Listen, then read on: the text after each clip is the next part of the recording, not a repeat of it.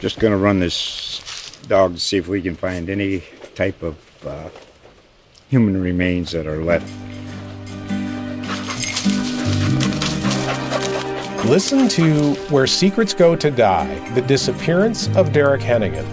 From the Detroit Free Press, a new podcast set in the woods of Michigan's Upper Peninsula.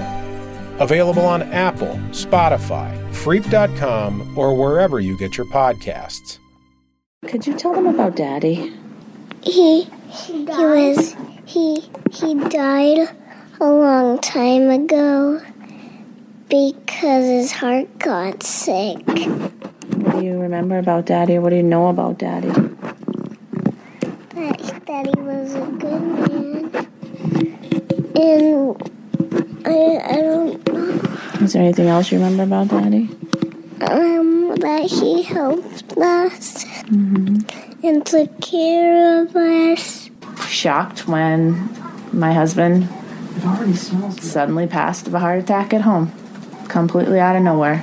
My mom and I had gone off Christmas shopping for the day.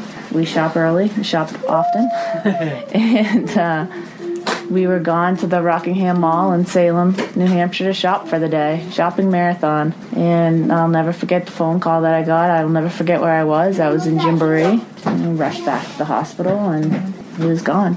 Been left with 1-year-old twins to raise by myself, and one with medical challenges that at that point I didn't really even know what that was going to mean. I knew that she had this brain injury, but the developmental specialists, the doctors, said time will tell how this will play out. Some kids that have PVL, you never know. Other kids that have PVL, a symptom of PVL can be cerebral palsy. Absolutely poured on the day of his funeral. Some people felt like that was, a metaphor or something that Pete would have been devastated and crying, and that was his tears from heaven. It was horrifying, obviously. It was heartbreaking. It's something no mother wants for their daughter.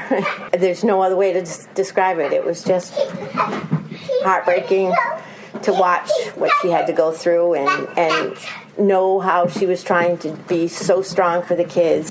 I think that he would be really proud of us and proud of her and all that she endures day in and day out, and really never complains about it except to me, and that's what kids do. They complain to their parents. But she goes about her therapy every day and doesn't complain, doesn't cry about it, works hard. I think he would be so proud of her. I think he would be proud of us for not giving up and persevering and continuing on, because we have to. Just going to run this dog to see if we can find any type of human remains that are left. Listen to Where Secrets Go to Die, The Disappearance of Derek Hennigan.